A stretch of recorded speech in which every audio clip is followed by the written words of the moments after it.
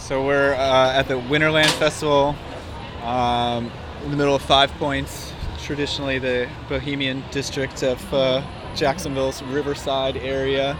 There's over 40 local bands playing tonight and plus a bunch of out-of-town bands, so we're going to see who knows anything about the Allman Brothers in Jacksonville. A lot of denim and a lot of hair. How hard they rock? I wanted to ask you what you know about the Allman Brothers Band. Really? You're asking me this question? Do you know where they're from? Florida? Getting hotter. A really formative period of their musical history took place right here in Riverside, where you're standing right now. No way. Yeah. And they have a house. That's historic landmark right now. You know who else was formed in Jacksonville, though? My favorite Jacksonville band, Limp Bizkit. Which record do you We have Live at the Fillmore, and then what's the first album? Self-titled, The Allman Brothers? Yeah. Allman Brothers Band. Yeah, with like Not My Cross to Bear and all that jazz on it. Love that album. Do you feel proud, like a connection to them, being that you guys are a Jacksonville band and they were a Jacksonville band? Of course. We love all the Jacksonville bands. The Skynyrd, baby. It's Freebird. more of an inspiration to Freebird. us than the Allman Brothers. I'm just kidding. You think Skynyrd or Limp Bizkit are more often associated with Jacksonville than maybe the Allman Brothers are? I would say for sure. Yeah, I would say for sure. I think Allman Brothers are not. You got to dig deep on the Allman Brothers.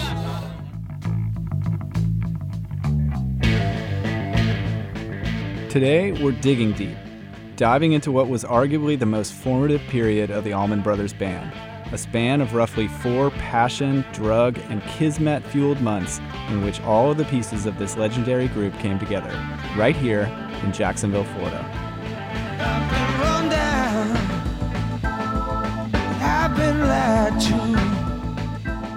This is the Voidcast from Void Magazine and WJCT Public Media, where we cut through the digital noise and subvert the algorithms, taking you on a locals-only journey through the history and contemporary vibrancy of music from Northeast Florida. I'm your host, Matt Shaw, editor-in-chief of Northeast Florida culture and lifestyle magazine, Void.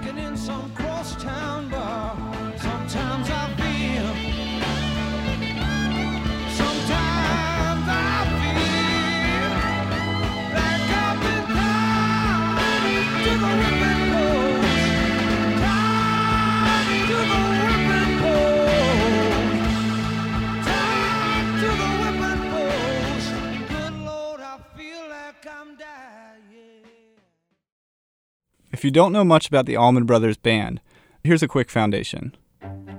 The Allman Brothers Band remains one of the most critically admired groups of its era. They were commercially successful too, selling something like 10 million records. ABB songs like Dreams and Revival, many of which were written or came together during the band's time in Jacksonville, turned the late 60s music scene on its ear. The Allman Brothers' third album, At Fillmore East, is widely considered one of the best live rock albums ever. The band had 6 original members: Barry Oakley on bass, Dickie Betts on guitar, 2 drummers, Jai Johanny Johansson and Butch Trucks, and 2 brothers raised in Daytona Beach named Gregory and Dwayne Allman on Hammond B3 and slide guitar respectively. Each member is individually heralded as one of the best to play his instrument. For instance, both Dickie Betts and Dwayne Allman made Rolling Stone magazine's list of 100 best guitarists of all time. Betts at number 61, Allman at number 9. And if you were around Jacksonville in 1969, you could have met them, maybe at the comic book club downtown, or seen them perform before any of this fame, at a free concert in a park, like Willow Branch Park in the Riverside area. So the Allmans played here. They jammed for 3 months and they moved. Yeah. Non-stop jam. So They jammed for the season. On a Monday morning, I visited the park with my friend, musician and journalist Daniel Brown. He writes the arts and music column for Void Magazine, and he's a wealth of Jacksonville music history knowledge.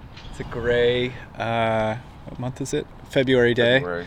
So we're like roughly 50 years removed from when the Allman Brothers were jamming here. We're here trying to sniff out any trace of a somewhat mythical and maybe mystical few months of activity that in many ways coalesced around this park in the late 1960s. There's a swing set, not sure when that was built, and a slide, basketball court, baseball field. I don't know if any of this stuff was here at the time. During the jam era. Yeah, during the jam area. But what I don't see is a place to plug in. No, not at all. Yeah.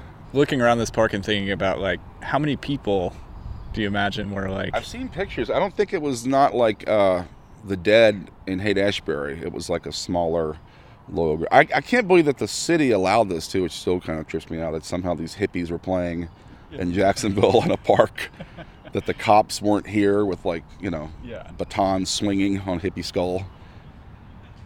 Legendary as it would turn out to be, the Allman Brothers' time in Jacksonville, at least as the original sextet, was short-lived, less than 4 months in the spring of 1969. Then poof, they were gone, to Macon, Georgia. Then on the road, playing famously at places like Piedmont Park in Atlanta, in the studio with Eric Clapton. Yeah, that's Duane Allman. And of course, for Bill Graham at the Fillmore, both East and West. Also, fun fact, Gregg Allman would marry Cher at one point. 3 months later, I'm a gal in trouble. Yeah, that Cher. But let's back up. In March of 1969, a burgeoning countercultural scene was reaching a kind of critical mass here in the Riverside neighborhood of Jacksonville, as a group of crack musicians from varying musical backgrounds united here and set to jamming in houses around the neighborhood, on front porches, and on certain occasions, parks like this one. Dan and I are of the opinion that the band is wildly underappreciated here. Only just recently, they were honored with a historical marker indicating Jacksonville as the birthplace of the Allman Brothers. It's about a half mile from this park, in front of a 2-story gray house where some of the band's members lived and jammed. I gotta say, it's a pretty intense history for a placard. I'm really impressed. It's like based from Chicago, they're from Mississippi. Is there a reason why maybe they're not as, like, celebrated here as being like a, hometown band? Yeah, I mean, I could cry skullduggery, like the city just being, cultural killjoys. It took like 50 years to put a plaque in front of a house. I mean, to me, that's the city. I mean, there should be a bronze statue of Duane Allman at 5 Points, because any other city would take advantage of this. I mean, admittedly with Skynyrd, but the Allman Brothers were such a huge and unique band even for that era. The Allman Brothers Band is often lumped in with other Jack's exports, like Lynyrd Skynyrd and 38 Special, and labeled Southern rock. The term, at least as far as ABB is concerned, is wholly inaccurate. Duane and Gregg were reared on a heavy dose of R&B and rock and roll. Other members brought infatuations with folk, psychedelia, and jazz. As a group, they were famously improvisational. Performances could last 3 to 4 hours.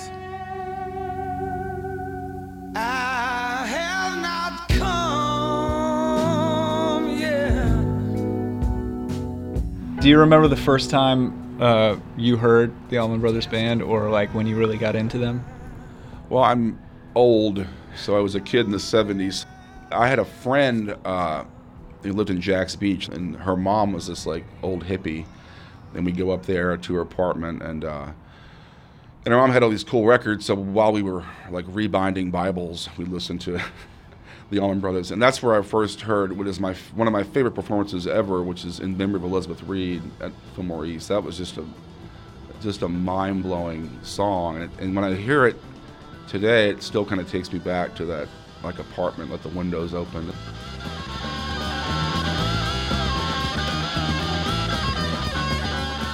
And then she had like Thelonious Monk records. It was like all this information to take in to be like 13, 14 years old, and I was already into music playing. But to hear like the Allman Brothers and then hear like this Monk record, it was just like so much to process, but like in a good way, in a very good way.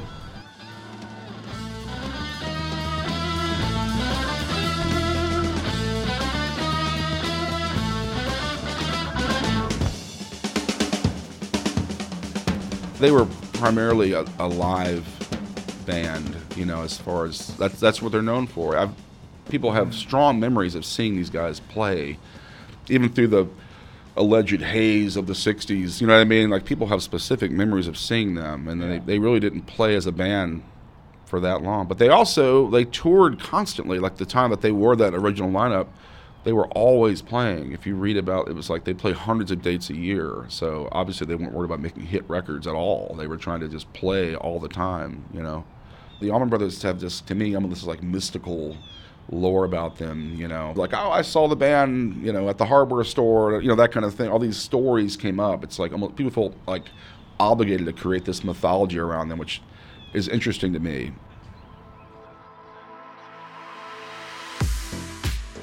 The Voidcast is part of WJCT's Jacksonville Music Experience. Here to give music fans in Northeast Florida and beyond lots of ways to enjoy their favorite artist and discover new genres.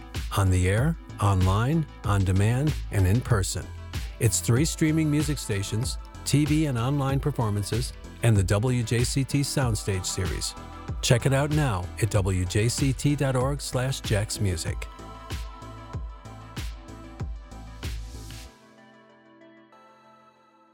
A comprehensive and accurate historical account of the Allman Brothers Band has eluded even the most accomplished music journalists. Hello. Hi. Linda. I'm ready. You're done. Matt. But if there's anyone who can give me the straight story on the Allman Brothers' time here in Jacksonville, it's Linda Miller. I wanted to marry George Harrison. I think I came pretty close. Linda didn't marry a Beatle, but she did marry an Allman Brother. Well, I should say a member of the Allman Brothers Band, Barry Oakley, who would become the band's bassist. Linda grew up in Murray Hill on Jacksonville's west side. She remembers the scene well, pretending to be a horse as a little girl, Beatlemania in middle school. Say that something I wanna hold your hand. Through high school, the music was just more and more happening. I became less interested in high school. We'd walk home to my girlfriend's house through all these beautiful neighborhoods, and we'd pick out our houses, and be smoking cigarettes to be cool, and walk back to my one friend's house where we'd listen to music and, dream and imagine. And this scene evolved as, there were more and more concerts on the weekends, like at the Riverside Women's Club. That was that joint was jumping. Various other venues, clubs, anywhere where there was a stage and chaperones. We went one night and there was this, band that looked like they were right out of San Francisco. The dance floor is lighting up. And there's Dickie, Rhino, the drummer John Meeks, and Barry. Her future husband.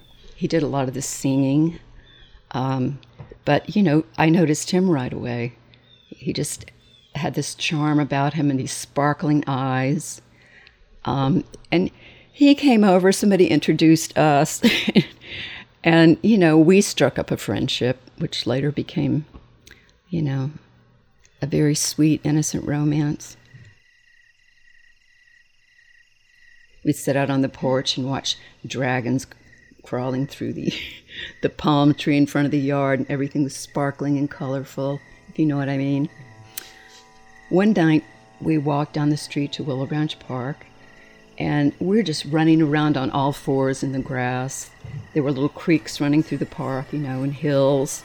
So we're running around, he's going, "You're my mate," and like we're tigers or lions. And he runs on all fours and jumps across this creek, and he says, "Come on, Linda, you're my mate. You have to do this too. You have to follow, follow your mate." So I jumped over the creek on all fours, how we kind of put our vibes and soaked up the vibes of Willow Branch. This was the 1960s, when rock and roll was becoming a worldwide phenomenon. The Beatles and Rolling Stones-led British invasion made an incalculable number of kids pick up electric guitars and start rock bands. Meanwhile, there was a seemingly insatiable desire for bands who could perform in the style de rigueur. There were the girls who stood around and they danced together just so they could dance. And there were the other girls who'd stand there at the front of the stage, just goo-goo-eyed. I sort of became one of those. And there'd be some young men up there too, and a lot of them became future local bands like the 1%, which, became the Van Zant crew. That would be Ronnie Van Zant, who'd found Lynyrd Skynyrd a short while later. Bands like the 31st of February and the Almond Joys, which featured future members of the Allman Brothers Band, were catering to the merging youth culture, gigging in clubs around the Southeast, including in Jacksonville. Linda remembers the first night she saw Duane and Gregg Allman play. It was at a club in downtown Jacksonville called the Beachcomber Lounge.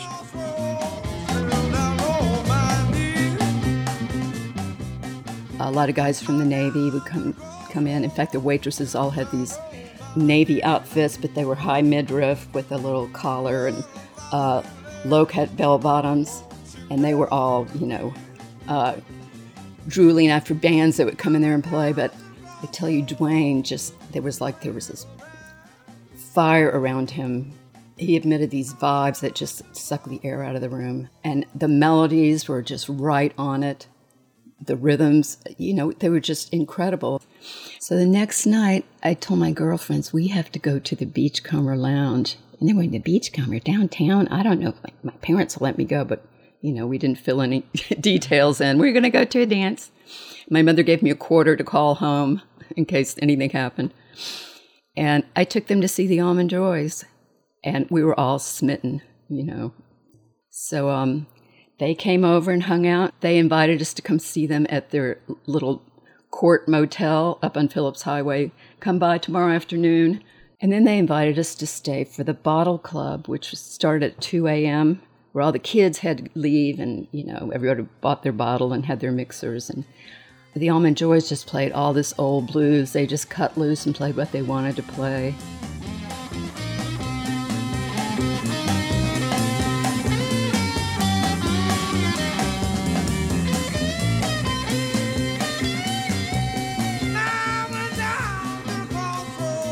A short while later, she would introduce the Allmans to Berry Oakley, her then boyfriend. It was around this time that Oakley began assembling groups of musicians in the middle of Willow Branch Park and diving into hours-long jams. Oakley's impromptu sessions drew a rotating cast of characters, including Betts and Trucks.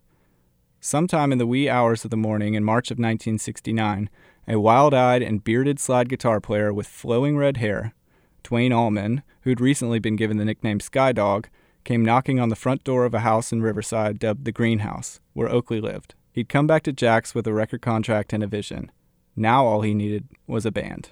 So Duane went to Muscle Shoals, and he's doing these sessions and starting to record on his own. That's Muscle Shoals, Alabama, home to the renowned Fame Studios. And that's where he got together with Jay Johnny. Jay Johnny was his drummer. But you probably know him as J-Mo. So he came back to Jacksonville, and they're sitting in all these different jams.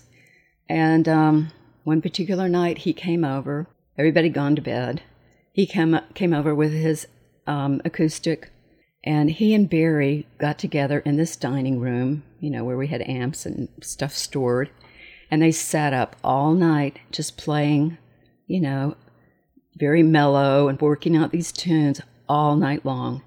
I went upstairs and went to bed after a while because I was tired, and I also, as it turns out, was pregnant. I don't know how that happened.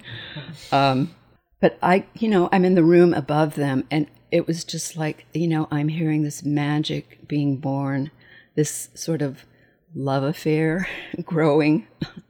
With Oakley, Betts, Trucks, and J-Mo in place, Allman called on his brother Gregg, who was still in L.A., and told him, come to Jacksonville. Duane got Gregg back in town. He's what completed with his voice and his keyboards, his B3. Now, there are conflicting stories about how Gregg Allman got to Jacksonville to complete the band's lineup. He says he hitchhiked. Others say Duane bought him a plane ticket. Regardless, he did arrive in Jacksonville in March of '69, and the group even played a show together, all 6 pieces, at the Jacksonville Armory. Several members of the group moved into a large multiplex house off Riverside Avenue. Dubbed the Gray House, the one that now has a plaque outside, perhaps as much for the exterior color as the foggy recollections related to everything from the jams that took place there to who actually paid rent, the Gray House became Allman Brothers HQ. So we moved out of the Greenhouse down to the Gray House. Dickie and Dale moved in across from Hop upstairs. Barry and I moved in downstairs. We painted and put up all our posters and, beaded curtains. And Rhino and his wife moved in across the hall from us into these small apartments. And I remember going in and hearing the first, after they worked on the new song, hearing it played there. I get to witness this. This is my life, and look what's, it just seemed like, of course, this is what happens next. But by May of 1969, just a few months after Skydog's arrival, much of the band had relocated to Macon, Georgia, where the record label that had signed them, Capricorn, was setting up shop. Members came and went for some time, and when they finally went for good, they didn't go quietly. One night we were up in Dickie's apartment. Dwayne was there with Donna, his girlfriend, and, just everybody who could fit in there.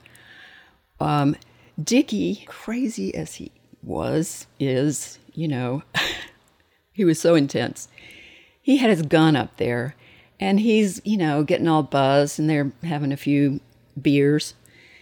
He points his gun out the back window and shoots it through the screen, Wild West, and there's this knock on the door. And Dale goes to answer it, and there's these two very large policemen at the door. We had reports of a disturbance up here, and they walk in, and here's this pile of reefer on the table. And Dickie goes in, "Hey, man, it's nice to see you. Well, I'm sorry about the noise. We're just kind of having a party up here, our friends here from out of town." And he goes, "Why don't you let my wife fix you some coffee?" And in the meantime, he goes, "We were just trimming up some flowers here. Let me clear off the table." And he's like sweeping into his hand and into his T-shirt. And then they're going, "What's that?" He runs through the front room of the house and punches the other screen out in the front, and he's trying to throw this stuff out the window. So you had mentioned something about what, influenced the band moving to Macon. Well, was kind of the last straw. They took Dickie to jail. Phil, in the meantime, had gotten these two apartments on Cotton Avenue in this, old district with these huge old, southern mansions. And they go up periodically and, do a little jamming, get to know each other. But Dickie, got a lawyer, and he was advised, don't even try to fight this, don't go to court, move to Macon. Take your wife and your child and just get out of town, which is what he did. Was it something about the culture in Jacksonville in general that pushed them out, or was it more specific to that incident? It was that incident. Though they were only in Jacksonville for a short time as a full band, the Allman Brothers' time here was highly productive. They arrived in Macon as both a well-oiled live band and artists with a plethora of material ready to record. In retrospect, it's rather fitting that they packed so much into their short stint in Jacksonville. Just 2 years later, they'd achieved their commercial breakthrough with the live album At Fillmore East. A few months after that record came out, Dwayne Allman would die in a motorcycle accident. A year later, Barry Oakley met a similar fate. In '76, infighting would sever ties between the remaining members. But in roughly 7 years as a band, they accomplished quite a lot. This was the road that we were taking. I was being taken along on this adventure, and it was my life, all tangled up in these other lives, and it was also one life. They really became brothers. And it was not that, the hippie environment or that Jacksonville decided they didn't want anything to do with this, because it was growing and growing. People were being attracted to this good energy, As Barry created this phrase, hitting the note, he wanted everybody to hit the note. And, their playing would feed off of this good energy. The day that he died, I came home from the hospital where he'd been taken and fell asleep and dreamed that I was riding my horse out on the farm, down these clay roads and out in the woods. And I'm so happy. Riding my horse was one of my happiest pastimes. And the sky turned really dark, like before a storm, that kind of electric gray. And, the green trees looked electric, just that pre-storm thing. And it was like what I used to call an instant bummer. I became very sad, and I realized that Barry had died. And then I feel this hand on my leg, and I look down, and Barry's walking beside me. and his face is just glowing, and he's smiling at me. This thing about, I don't know if there's a band in heaven or, but I think we do, our spirits do greet each other, that, there's this energy. You can't destroy energy. It just takes a new form. And so much energy was created, during this short lifetime of, our family.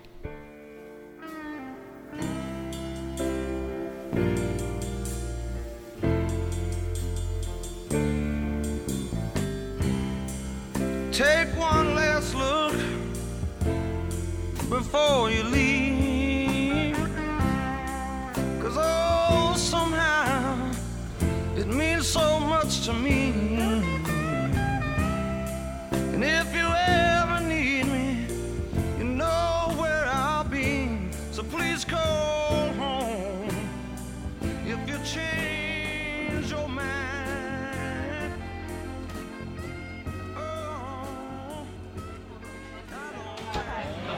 Come on in. Hope you're not allergic to cats. Despite, or perhaps because of its short time together, the Allman Brothers Band continue to inspire a distinctive kind of fandom.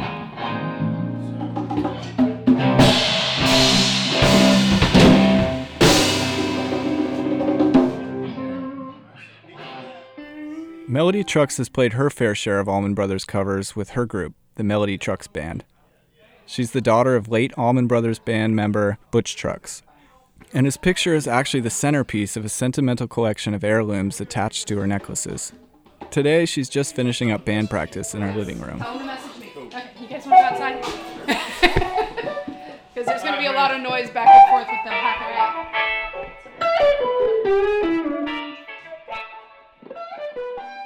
My mom and dad separated when I was very young, so I actually grew up more with my mother. Do you have a first a memory that sticks out in your mind of when you were kind of became aware of the Allman Brothers Band and sort of their influence on music? Well, the memory that I have is not necessarily the influence that they had, but I remember the first time that as a child I put two and two together. I probably was 2 or 3 years old, maybe. And I remember, being the toddler and, you get that tagline in your head of something, of a song, and you just sing it over and over and over again because that's what toddlers do. And I can remember actually singing this song and dancing around in my kitchen, and I'm sure I was driving my mom crazy, but I just kept singing the same line over and over again. And my mom had this incredible long brown hair that kind of came down to her waist, and I remember her leaning over and that curtain of hair just kind of flowing over her shoulder, and she looked at me. She's like, that's Daddy, right? And I can remember thinking about it, and she had to say it again. She's like, that's your daddy who plays that song. And from that day on, I knew my dad played the Silver Dollar song.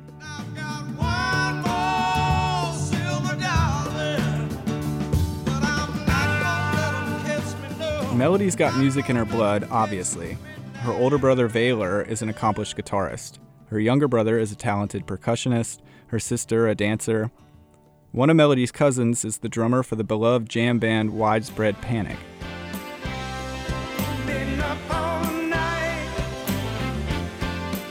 Oh, and her other cousin, Derek Trucks, you may have heard of him. He's considered one of the greatest living guitarists. Do you have people come up to you often when you're playing out that ask you about the Allman Brothers Band? Is that a common occurrence in your life as a musician? Extremely common. And I appreciate it because it really reminds me just the breadth of their influence and how many people they touched with their music. Actually, one of the guys was talking to me. One of the guys in the band, Westbrook, was talking to me at one point. He's like, when I wrote this song, people come up and ask me about it all the time, about what I meant when he said, we sing this together. Do people talk to you about it? And I was like, no. It's because every time that someone comes and talks to me, they're talking about my family, which, like I said, I embrace because it's pretty humbling to realize just how many people they actually touched. What do you think the legacy of the Allman Brothers Band, like what did they do for music or to change music? They didn't bind themselves by genre. They didn't bind themselves by, musical structure. They didn't bind themselves to anything that was quote unquote, the norm. They pulled in jazz. They pulled in blues. They pulled in, soul. They pulled in country and rock and roll and all of these different genres, and they made it into something that was so completely new and so completely different. They broke ground in a way that I don't think anybody's really been able to do since. There's kind of a lack of awareness maybe that the band, Allman Brothers Band, was formed here in Jacksonville. Is that something that you've noticed too, or like sort of a lack of people sort of embracing them as a Jacksonville band because they were here for such a short time, or what are your thoughts on that? Well, because their quote unquote, big break or whatever you want to call it was out of Macon, everyone associates them with Macon, which is, I was born there. I love Macon, don't get me wrong. People have kind of embraced the Lynyrd Skynyrd team here in Jacksonville, which I think is fantastic. I mean, they came from the same city, but, it really just has to do with the history of the way that the bands really first presented themselves. So, I don't have any, there's no like ill will or anything. Like, darn it, they're from here. But, I also associate with both. I associate with Macon and with Jacksonville. So, no, there's no, like, do I wish that more people knew they were here? Probably, but, True to her Allman Brothers Band heritage, Melody retains an individualistic spirit as an artist, bent on charting her own path. We have intentionally not dug too deep into the Allman Brothers catalog because we don't want to ever be seen as an Allman Brothers tribute band. The ones we actually are really digging into, it's not so much Allman Brothers music, but it's another band that my father played in.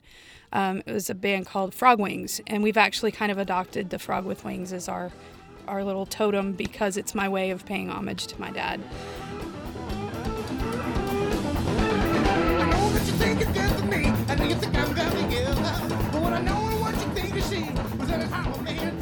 But she can't help but keep the band's music alive.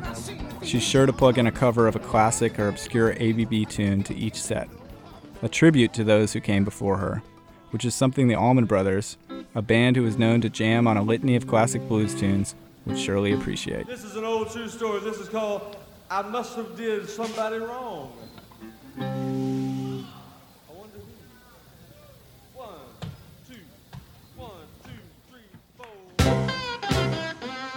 This is the Voidcast from Void Magazine and WJCT Public Media. I'm the editor of Void Magazine, Matt Shaw. This episode was produced by Lindsay Kilbride and recorded at the studios of WJCT. Check out an episode-inspired playlist at wjct.org/voidcast. My baby called that